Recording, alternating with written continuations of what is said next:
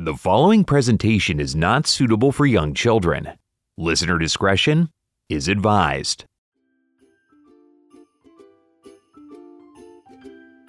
Christmas Eve 2011 was a Saturday. 30 minutes before midnight, most people in Chicago were either nestled snug in their beds, attending a late-night mass, or trying to wrap the year's hottest toy, a Mattel's Sing-a-ma-jig, while blasted on eggnog. But not Jeremy Hammond. The 26-year-old scrawny white guy with dreadlocks was alone at his computer inside his red brick apartment in Chicago's Bridgeport neighborhood. Ordinarily, he'd do tonight's job from a coffee shop or a university using the publicly available Wi-Fi. But because of the holiday, that wasn't possible. He could also break into an abandoned building and piggyback off a nearby signal, but on Christmas Eve, that was just too depressing to think about. Not that Jeremy Hammond had much Christmas cheer. A proud anarcho-communist, he had little use for religious holidays. Jeremy put on some music. He took a swig of juice.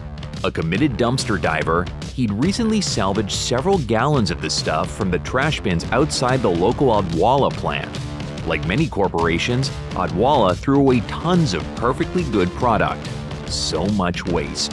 One of the countless reasons why Jeremy felt corporations should be abolished. But now, it was time for tonight's work.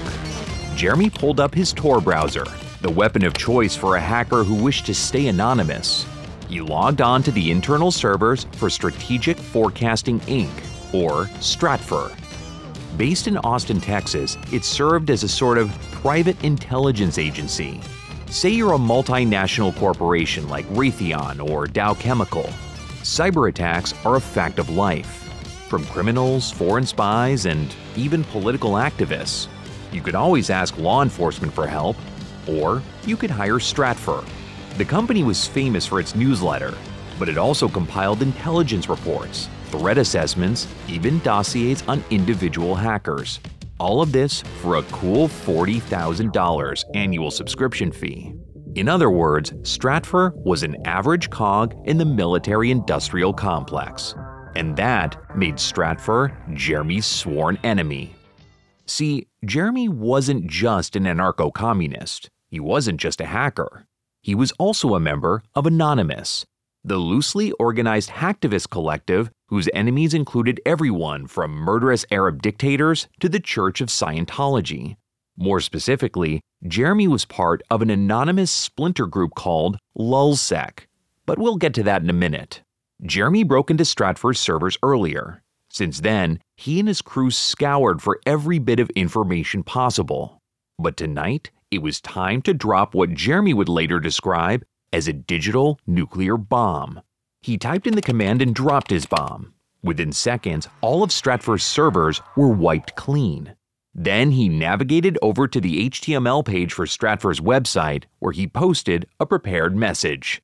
Merry Lulz Xmas. Are you ready for a week of mayhem? Ho, ho, ho, ho. Below that, Jeremy uploaded documents containing Stratfor's customers' personal information, along with receipts proving they'd made charitable donations with their credit card numbers. The message continued for thousands of words, as much as a manifesto as a warning. It ended with the full text of the French anarchist diatribe, The Coming Insurrection, which concludes, "It's useless to wait for the revolution. The catastrophe is not coming. It is here." With that, Jeremy logged on to IRC and sent his crew a message. We in business. Jeremy relished the thought that he just ruined Stratfor's Christmas. And this was just the start. Jeremy planned to make hundreds of more hacks against similar targets, anyone he felt was a threat to individual freedom. Jeremy knew this would make him a wanted man, but Jeremy didn't know that he was already a hunted man, and the wolves already smelled blood. On this episode, Chicago activism, Anonymous, Scientology, WikiLeaks, drug cartels, betrayals, and the military-industrial complex. I'm Keith Corneluk, and you're listening to Modem Mischief. You're listening to Modem Mischief. In this series, we explore the darkest reaches of the internet. We'll take you into the minds of the world's most notorious hackers and the lives affected by them. We'll also show you places you won't find on Google and what goes on down there. This is the story of Jeremy Hammond.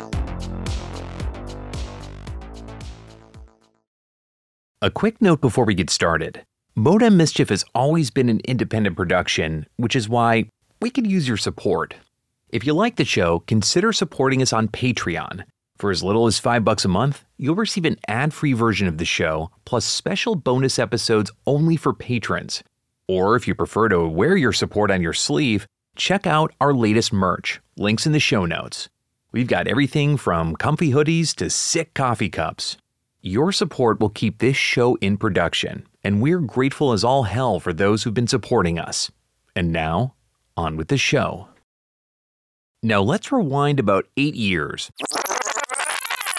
and zoom out to about 6,400 miles to the east. In the early morning hours of March 19, 2003, the U.S. military sent an order to several warships, submarines, and warplanes. Attack a series of targets as soon as possible. At around 5 a.m. local time, those ships and planes began their assault. Dozens of Tomahawk missiles streamed into the early morning sky. They would land on a series of targets that the U.S. military designated as vital to the command structure of Iraq's military. The Pentagon called this shock and awe. News cameras captured it all. These were the first images broadcast from the Iraq War. Jeremy Hammond saw them too. In fact, he'd anticipated these missile strikes, this war, for months. The U.S., Britain, and its allies spent much of 2002 and the beginning of 2003 desperately trying to convince the world that invading Iraq was justified. Jeremy wasn't buying it, and neither were millions of like-minded people. Or at least, he hoped so. Today, he had no idea if anyone would back him up. Even though Jeremy was just a high school student, he'd done his part to oppose the war. Along with his brother Jason, they'd started an underground newspaper criticizing the Bush administration and its increasingly warlike rhetoric. Their newspaper certainly wasn't popular among their classmates, many of whom followed their parents supporting the wars. Jeremy and Jason used their newspaper to put the word out. The moment America invades Iraq, we'll be there to oppose it. And now, here Jeremy and Jason were, sitting in the school parking lot at Glenbard High School in suburban Chicago, hoping anyone would show up to support the cause. Jason put a hand on Jeremy's shoulder. Screw 'em.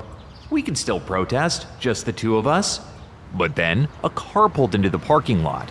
It belonged to one of his fellow students. His spirits lifted, just a bit. And then, another car pulled up. And another. Soon, over 100 of his fellow students gathered around the scrawny high school senior with bleached blonde hair. The dreadlocks were just a dream at this point. He led them on a march to downtown Chicago, where they joined over 18,000 other war protesters. They did this with the full support of their school administration. The principal admired Jeremy. He would later say Jeremy always seemed older than his years. Jeremy was born in 1985, and he was practically destined to be an activist. His father, Jack Hammond, was a guerrilla filmmaker, music producer, and guitar teacher who encouraged his sons to speak out against injustice whenever they saw it. His mother, Rose Collins, was much more conservative and conventional, and she left her family when the boys were 3. Rose paid child support. Jeremy showed an aptitude for computers. Once, on a visit to an Apple store, Jeremy used a display computer to hack into the business's books, then displayed them on a project in front of all the customers. He did this not as a prank, but to demonstrate the store's poor security. The employees were grateful. Jeremy was never studious, but still got excellent grades. His mother Rose would later say he was a genius who lacked wisdom.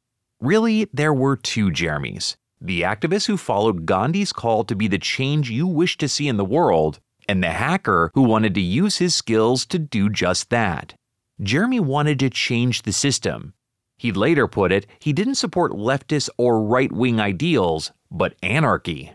After organizing the Iraq War protest in high school, Jeremy enrolled in the University of Illinois Chicago for the fall of 2003.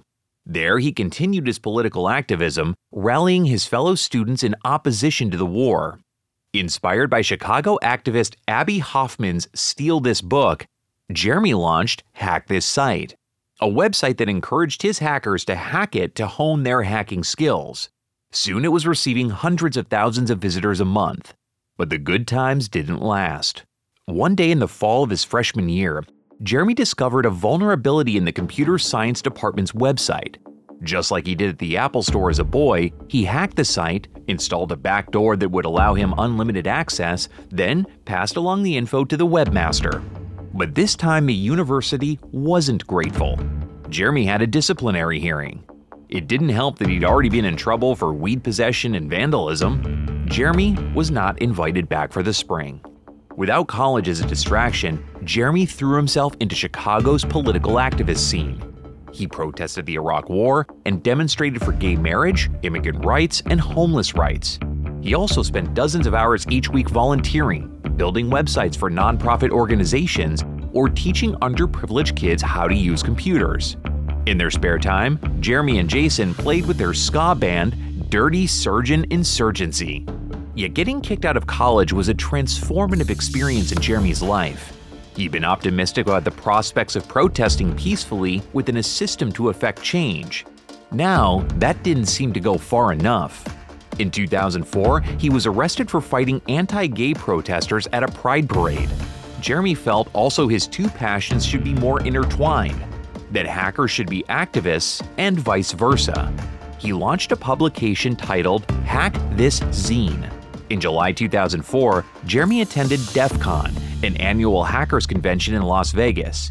There, he gave a fiery speech urging his fellow hackers to commit civil disobedience.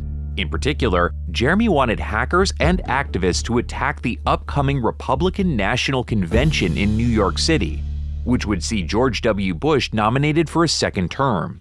"We'd like to see every method of disruption possible," Jeremy said, "whether it be shutting down the power to Madison Square Garden or defacing 10,000 different Republican websites. We'd like to see RNC delegates get harassed on the streets. Fuck 'em, shut 'em down." One person in the audience raised their hand. "Are you advocating terrorism? One man's freedom fighter is another man's terrorist. Let them call us terrorists. I'm still bombing their buildings." The speech got the FBI's attention. 2 agents from the Chicago field office surveilled him for weeks. They often observed him venturing into dumpsters for food. Finally, the agents approached Jeremy for a friendly conversation. They asked about the DEF CON speech. Jeremy told the agents he was just trying to hype up the crowd, that he wasn't actually going to blow anything up, he was just a college activist. The agents left, but Jeremy knew they'd be watching. Jeremy's fellow hackers didn't disrupt the Republican National Convention. All Jeremy and Jason could do was travel to New York City and do a noise disruption during the convention, banging on drums to interrupt the events. He was detained and held at New York's infamous Tombs prison, but ultimately not charged. All of Jeremy's leftist activism put him in constant conflict with his right-wing counterparts. Months after the RNC protest, Jeremy was arrested once again, this time in Toledo, Ohio, for trying to disrupt a protest by a group of white supremacists. Naturally, these battles migrated online. One of Jeremy's biggest nemesis was a website called Protest Warrior. Protest Warrior and the people who founded it are Jeremy's polar opposites, but in many ways, they're also Jeremy's mirror image. Protest Warrior was founded by an ex-film student named Alan Lipton and his childhood friend Kafir Alifa. Born in Israel, Alifa was working as a software designer who hated liberal San Francisco and the state of California's income tax. They felt the leftist movement and its anti-war protesters were morally bankrupt. Lipton and Alifa began crashing leftist protests in 2003. They weren't violent, but it was clear what they stood for: capitalism, conservatism, and the American way of life. Soon, they founded Protest Warrior with the slogan, "Fighting the left, doing it right." Rush Limbaugh gave them a platform on his radio show, and Protest Warrior became an online hangout for Bill O'Reilly fans with over 5,000 members. Jeremy hated Protest Warrior. By now, Jeremy had a cohort of hackers he met through Hack This Site. He knew they could do most damage online. In 2005, Jeremy probed Protest Warrior's website security and was thrilled to learn it was amateurish. Once inside, Jeremy created the username We Are Everywhere and accessed ports on every corner of the Protest Warrior server, including the database where it stored its credit card numbers, which Protest Warrior members used to buy Protest Warrior merch. He also couldn't resist a little taunting. He uploaded a file to the server that read, "Hacker anarchists are everywhere." Jeremy harvested around 5,000 credit card numbers. He planned to use these credit card numbers to make donations to organizations that Protest Warrior members loathed, like the ACLU or the American Communist Party. Problem was, Jeremy didn't know how to make donations with stolen credit cards. He asked one of his hacker friends for tips. They chatted about it online, but it went nowhere. Even so, this would prove to be a huge mistake. This hacker, they haven't even been named, was beginning to disagree with the direction the hack was going. Jeremy logged on to Indie Media, a collection of websites for hosting media, and he posted the names of Protest Warriors members, along with their email addresses, passwords, and phone numbers, along with a message. Protest Warriors are fighting against the democratic process while claiming to uphold the core values of this country. It is unpatriotic to blindly accept and obey the dogma of the ruling classes, and to lash out at peace activists who are trying to build a better world. It's intolerable. We're shutting you down. Finally, he shut down Protest Warrior's server. The attack generated news headlines around the world. In retaliation, angry Protest Warrior members hacked Indie Media, which was innocent. Meanwhile, Kafir Alifa decided to investigate the matter himself.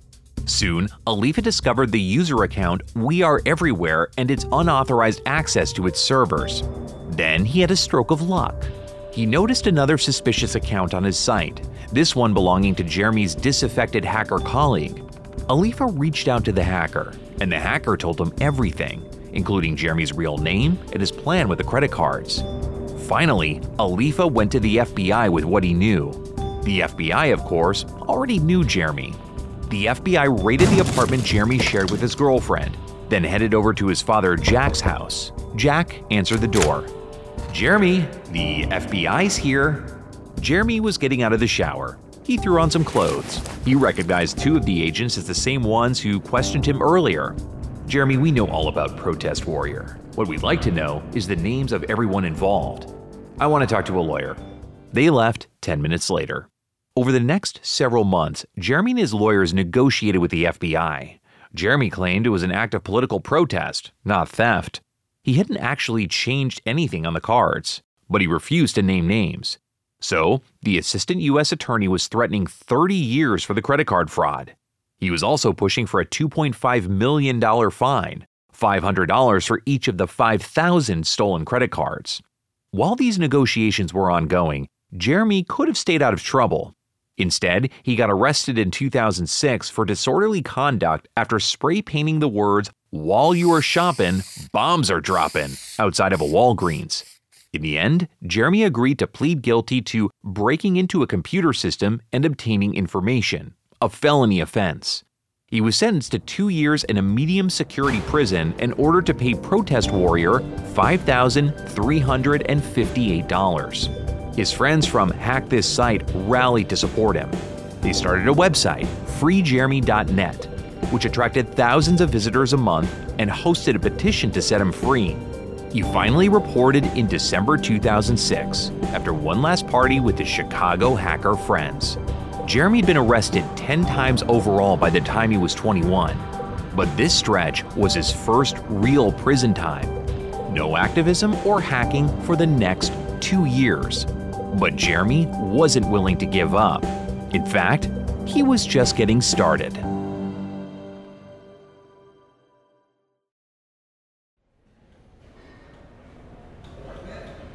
And then you just plug everything into the quadratic formula. Remember?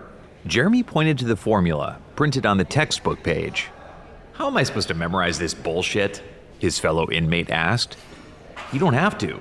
They'll give it to you on the test. All you have to do is remember which numbers go where. Start with the coefficients. Jeremy worried about this guy's chances. He'd tutored many of his fellow inmates over almost 2 years in prison in Greenville, Illinois. It was a good way to pass the time considering he was forbidden to access computers, but it was also a good way to give back from the inside, or even give a little fuck you to the system. One of Jeremy's causes had been abolishing prisons. As his student began solving the math problem, Jeremy's cellmate approached. "Yo, Hammond, check this out. I know you're into that hacking shit." He tossed today's Chicago Tribune onto the table. There was a headline that read, "Church of Scientology Knows Anonymous." Jeremy skimmed the story. Apparently, a loose collection of hackers who called themselves Anonymous and liked dressing up in Guy Fawkes masks had declared an online war against the Church of Scientology. Scientology, Anonymous claimed, was responsible for brainwashing its members as well as abusing copyright laws by trying to get a video of Tom Cruise endorsing the pseudo-religion removed from the internet. I think it's a privilege to call yourself a Scientologist, and it's something that you have to earn. The article went on to detail how Anonymous attacked the organization, urging its members to bombard Scientology's servers with denial-of-service attacks, hosting documents stolen from said servers, or even just faxing Scientology centers all black pages to make them waste ink. Amateurs, Jeremy thought. True, he had no use for Scientology or any other money-making scam. Ha, just kidding. Hail Xenu and his mighty lawyers. Am I right? But as far as problematic organizations were concerned, Scientology was way, way down on Jeremy's list of priorities. Plus, these anonymous types seemed much more like a bunch of over-caffeinated teenage pranksters than actual hacktivists. He set the paper aside and returned to his tutoring. Jeremy was released from prison about 6 months later, in the summer of 2008. One of his parole conditions stipulated that he couldn't associate with any of his friends from Hack This Site for 3 years. He moved back to Chicago and worked as a web designer. He was willing to leave his hacking behind, but the pull of real-world activism was just too strong. In September of 2009, Chicago was preparing a bid to host the 2016 Olympics. Like other Chicago activists, Jeremy felt that the Windy City was prioritizing the Olympics while neglecting its problems. So Jeremy and his twin brother Jason printed a large banner promoting the 2016 Olympics, took it to Daley Plaza, and set it on fire. They were promptly arrested. 1 week later, Jeremy and Jason learned that the Holocaust denier named David Irving was giving a speech in town. Jeremy and Jason, and some friends, crashed the event wearing all black and doused copies of Irving's books with fake blood, resulting in, you guessed it, another arrest. Obviously, his probation officer looked poorly on his behavior. The second arrest got Jeremy 130 hours of community service and upgraded him to enhanced probation.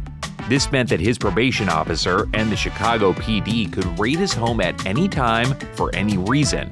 At one point, they would arrest Jeremy for possessing what he called a bag of sage. Jeremy continued to dismiss Anonymous, but in December 2010, everything changed. Jeremy had been following the saga of Julian Assange, and if you want to know more about Assange, check out episodes 25 through 27 of Modem Mischief. In December of 2010, the U.S. government pressured financial institutions like MasterCard, Visa, and PayPal to refuse to allow donations to Assange's embattled whistleblower organization, WikiLeaks.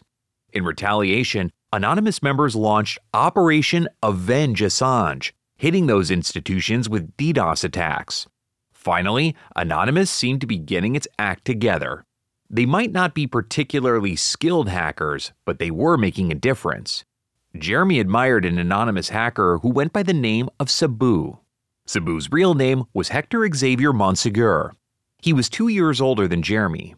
Born in New York City with Puerto Rican heritage, he grew up in the Jacob Riis projects.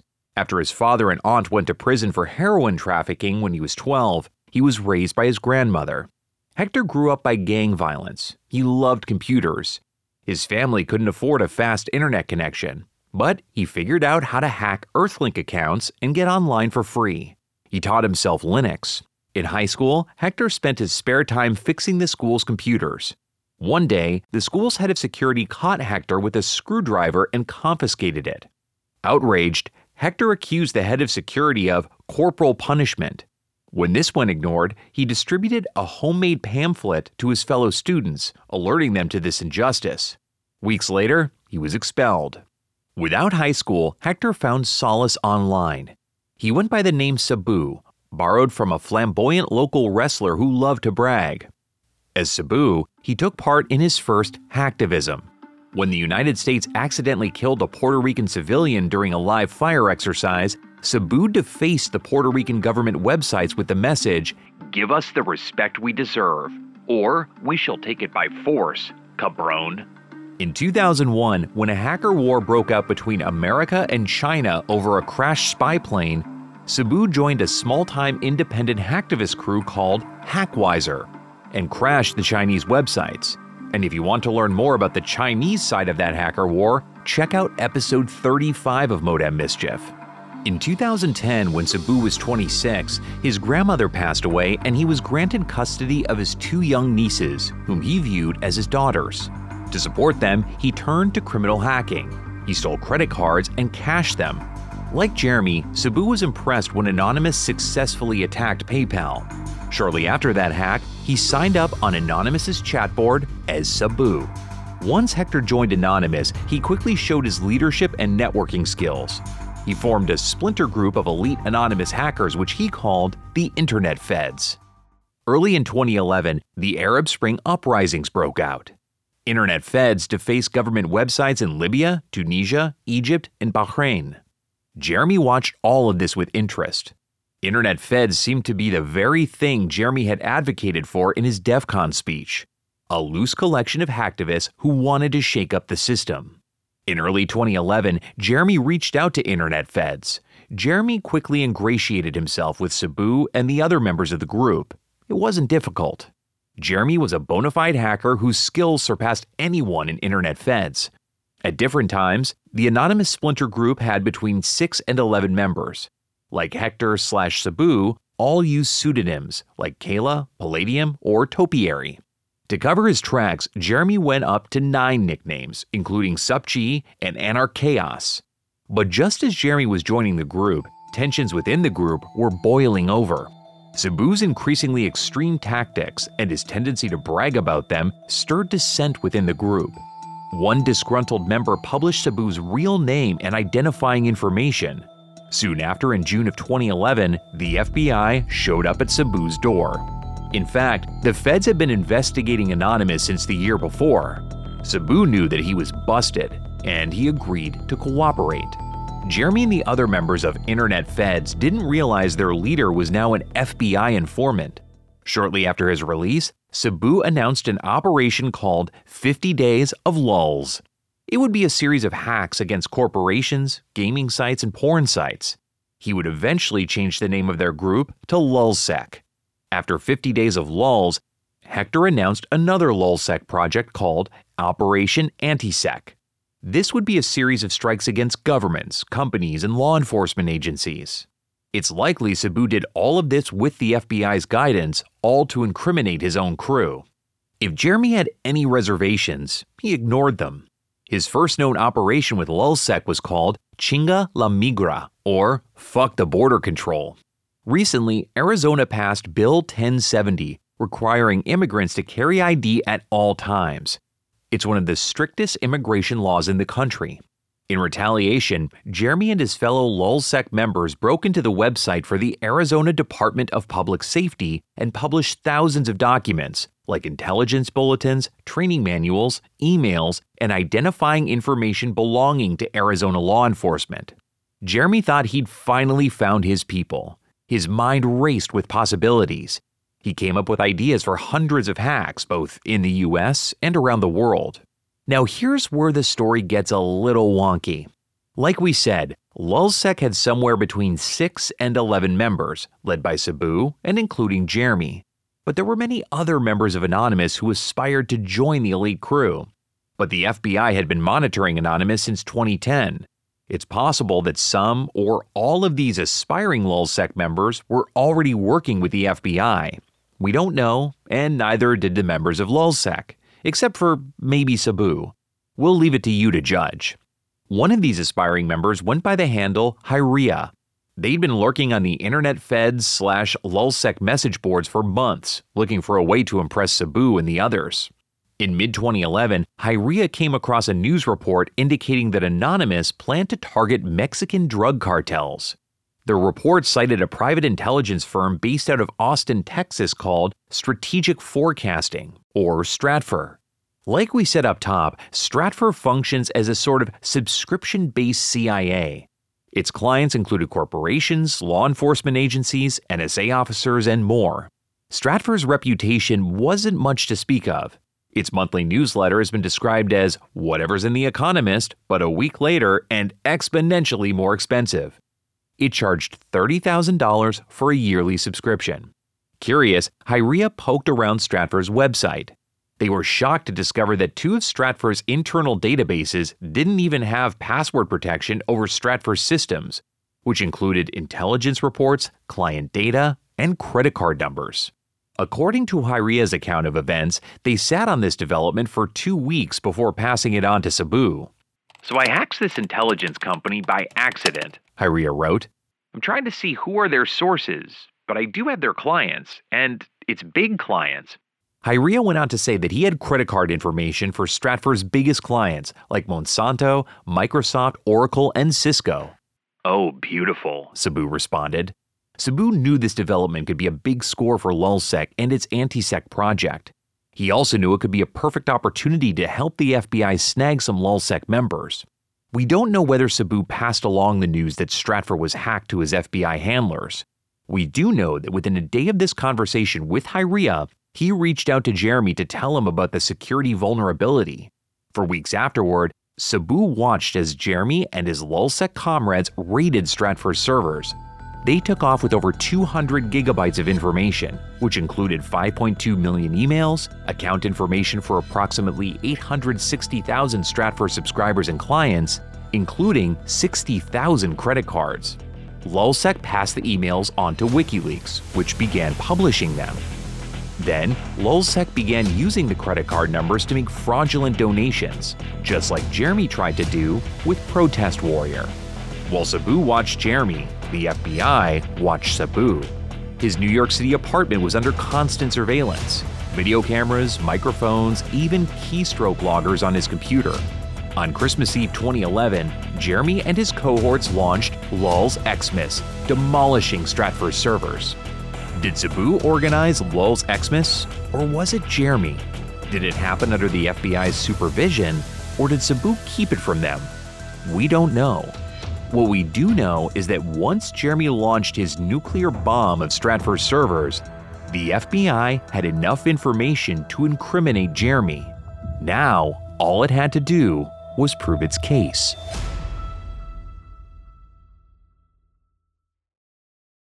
Two days after the Christmas Eve hack, Jeremy couldn't help but celebrate online with his LulzSec friends. While logged in as his SupG alias, Jeremy and another LulzSec hacker talked on internet relay chat. "This Stratfor shit was bigger shit than old shits. At least it deserves no critics," the hacker wrote.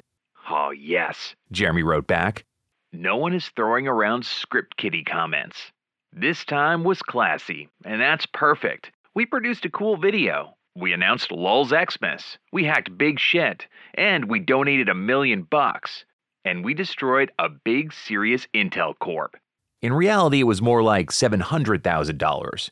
But here the hackers were, openly taking responsibility for the hacks. Of course, all of this online chatter went right onto an FBI server. For the FBI, the challenge was proving SupG's real identity. Like we said, Jeremy was using Tor browsers, stolen Wi-Fi signals, and up to 9 online identities to conceal his tracks. It was hard enough for the FBI to prove that SupG was the same person as any of these aliases. Agents scoured Hector Monsegur/Cebu's computer, combing through months of chat logs between anonymous members and Jeremy and his various online aliases. The other members of Anonymous knew most, if not all, of these aliases were the same person. He didn't exactly alter his communication style for each of them. Often in one-on-one chats, they'd misname Jeremy, for example, calling him Anarchaos when he was logged in as Sup G. Jeremy would immediately log off from the chat, but this was confirmation enough for the FBI that Sup G was also Anarchaos. The full list of aliases includes Sup G, Anarchaos, Burn, Yo Ho Ho, POW, Tyler Knows This, Credible Threat, Ghost, and Anarchacker. By studying all 9 of these identities, the FBI slowly teased out a sketch of their suspect. He mentioned that friends were getting arrested at a Midwest Rising protest against tar sands drilling in St. Louis, which likely placed him in the Midwest. As both Anarchaos and Yo Ho Ho, he mentioned getting detained but not charged during the New York City Republican National Convention in 2004. Through his lead, the FBI found Jeremy's name. They ran Jeremy's criminal record and found that he'd mentioned several of his other run-ins with the law on IRC. As Anarchaos, he confided in Cebu about being arrested for marijuana possession, which Jeremy had twice. He talked about going to federal prison for the protest warrior hack. Jeremy talked about his criminal past not to brag, but to offer his advice and expertise to other anonymous members who might be going to jail. Even so, this was the tissue that connected many of his aliases together. As POW, he even talked about loving of eating discarded food when he wrote, "Dumpster diving is all good, and I'm a freaking goddess." Agents checked records from earlier surveillance of Jeremy back in 2005 and noted that he'd been seen going into dumpsters for food. Sifting through all this evidence took 2 months, but another possible reason for the delay in arresting Jeremy? Julian Assange and WikiLeaks. WikiLeaks had been a thorn in the US government's side since Julian Assange presented the Collateral Murder video. And if you'd like to hear more about Julian Assange, we did a 3-part series about him, so check out episodes 25, 26, and 27. The fact that LulzSec had passed on the Stratford documents to WikiLeaks meant that LulzSec has a strong lead towards a larger goal, snagging Assange and shutting down WikiLeaks. Over those 2 months in early 2012, Cebu repeatedly tried to contact Julian Assange through one of Assange's assistants, only to be ignored. Given that the FBI was monitoring everything Cebu did and literally dictating his actions, it's difficult not to conclude that the FBI was trying to use Cebu to get to Assange. However, Assange never took the bait. Finally, on February 29, 2012, the FBI finally had Jeremy's physical location at his apartment in Chicago. They spent the next 6 days monitoring Jeremy and his internet activity. They noted his frequent use of a Tor browser. With Cebu's help in New York, the FBI was able to confirm when Jeremy was and wasn't on the LulzSec chat rooms on IRC or Jabber, which often coincided with periods when Jeremy was in and out of his apartment. For Jeremy, the early months of 2012 were difficult. He'd been an avid supporter of the Chicago chapter of the Occupy Wall Street movement. Lately, he'd been trying to support arrested members of the Occupy movement by hacking into the law enforcement agencies that detained them, but there was little he could do. On top of that, his father Jack was arrested in January for allegedly molesting an underage guitar student. With the FBI's supervision and guidance, Cebu continued to run LulzSec, assisting on other hacking operations to entrap members of the group. To maintain his cover, he continued angrily tweeting from his account that now had tens of thousands of followers. Finally, on the evening of March 5th, Jeremy was smoking pot and chatting with his friends in the kitchen of his Chicago home in Bridgeport when the front door was kicked in. Someone threw a flashbang. Dozens of FBI agents in riot gear stormed into Jeremy's apartment. "Get on the ground now!" They took him without a fight. He'd long known that the arrest was a possibility after joining LulzSec, and now he was grimly familiar with prison. Like they had in 2005, Jeremy's friends came to his defense. They started the Free Jeremy Hammond Committee, which quickly gathered thousands of followers on Twitter.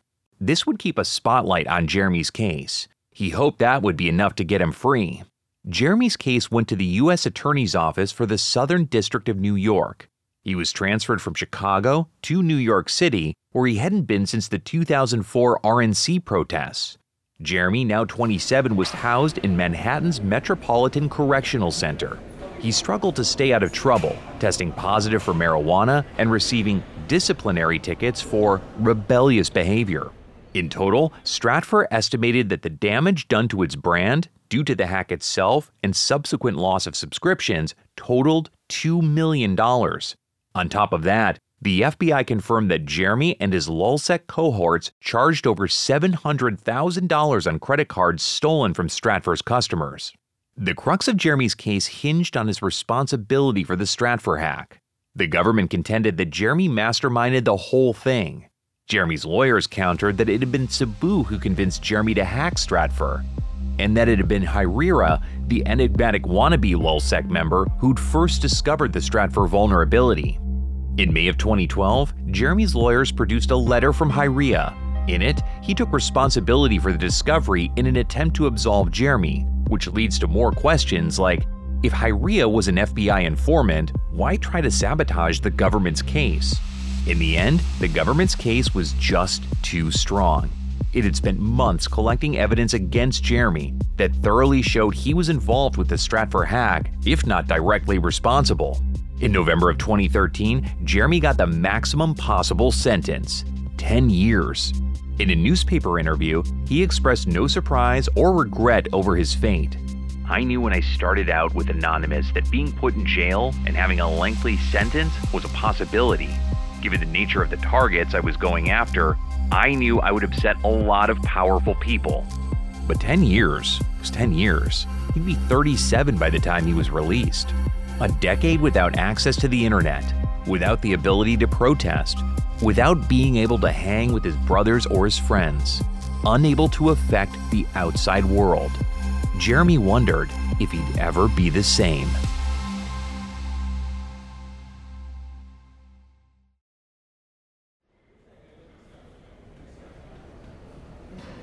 Five years later, in November of 2018, Jeremy was exiting his unit at Michigan's Federal Correction Institute Milan. As he pushed the door open, he felt it bump up against a security guard. Oh, sorry about that. That's Jeremy's version of events. According to the guard, inmate Hammond deliberately slammed the door into him, stood his ground, and then shoved his shoulder into him. Either way, what happened next was not in dispute. The guard grabbed Jeremy, pushed him against the wall, and dragged him away to solitary confinement. Jeremy would stay in solitary for 3 weeks. No stranger to prison life, this was one of the more degrading experiences for Jeremy. He knew he wasn't the sort of prisoner whom the guards favored. Ever since his incarceration, the Free Jeremy Hammond network had kept Jeremy's case in the news. He'd given several interviews to the media from behind bars. He never showed remorse. Instead, he regretted not being able to hack any of the other hundreds of targets he wanted to as part of Operation Antisec. But as the years went by, Jeremy's stance softened. His experience with Anonymous had not ended well. He'd been betrayed by someone he thought was a friend. After his stint in solitary, he would give one more interview, in which he said he would stay out of trouble. As for Hector Montsegur, aka Sabu, the hacker/social engineer and ringleader of LulzSec got off relatively easily. In May of 2014, he was sentenced to 7 months in prison for his participation with LulzSec and Anonymous. However, his cooperation with the FBI's investigation meant that his sentence was converted to time served. He received 1 year of probation. Sabu's cooperation with the FBI ultimately led to the arrests of 5 other members of LulzSec. They include the 19-year-old Irish hacker named Donnacha O'Carroll, aka Palladium. Among other activities, he hacked the website for a tabloid owned by Rupert Murdoch and posted a fake obituary for Murdoch suggesting he'd ingested, you guessed it, Palladium. His case dragged on until 2017, until he pleaded guilty to 2 counts of damaging a website in relation to a prank. His sentence was suspended. Then there was Kayla, who in reality was a 25-year-old British ex-soldier named Ryan Mark Ackroyd. He was sentenced to 30 months in prison for hacking Sony as part of LulzSec. Then there was 18-year-old Jake Davis, who lived in Great Britain's Shetland Islands and went by the name Topiary, along with his friend from Essex, Ryan Cleary, who simply went by Viral. They were part of the hack that humiliated Anonymous's nemesis, H.B. Gary's CEO Aaron Barr. Davis was sentenced to 2 years in prison but was released early, while Cleary was sentenced to 32 months. Finally, there was T-Flow. He co-founded Lulzsec along with Sabu. He was a 17-year-old teenager from London named Mustafa Al-Bassam. He'd written a script Tunisians could install on their web browsers that allowed them to avoid surveillance from their own government. He received a 20-month suspended sentence. But Jeremy was the only American arrested and imprisoned because of the Lulzsec hacks. In 2020, Jeremy was released from prison and moved into a halfway house. Since then, he stayed out of the news. But Jeremy's role in shaping the hacktivist movement was substantial. At his core, Jeremy was an activist who helped define what it means to be a hacktivist before he even joined Anonymous. Once he did, he helped guide the organization towards a more politically motivated mindset. It was only the betrayal of a friend and his own carelessness that brought him down. Jeremy Hammond always assumed the feds were onto him, but he went about his activism anyway. He's paid the price for it, but his impact echoes today. I'm Keith Corneluk, and you're listening to Modem Mischief. Thanks for listening to Modem Mischief. Don't forget to hit the subscribe or follow button in your favorite podcast app so you don't miss an episode. This show is an independent production and is wholly supported by you, our listeners. And the best way to support the show is to share it. And another way to support us is on Patreon or a paid subscription on Apple Podcasts. For as little as $5 a month, you'll receive an ad-free version of the show plus bonus episodes exclusive to subscribers. Modem Mischief is brought to you by Mad Dragon Productions and is created, produced, and hosted by me, Keith Corneluk. This episode is written and researched by Jim Rowley. Edited, mixed, and mastered by Greg Bernard, aka Sir Gregosaurus Rex. The theme song You Are Digital is composed by Computer Bandit. Sources for this episode are available on our website at modemmischief.com. And don't forget to follow us on social media at Modem Mischief and slide into our DMs. Thanks for listening.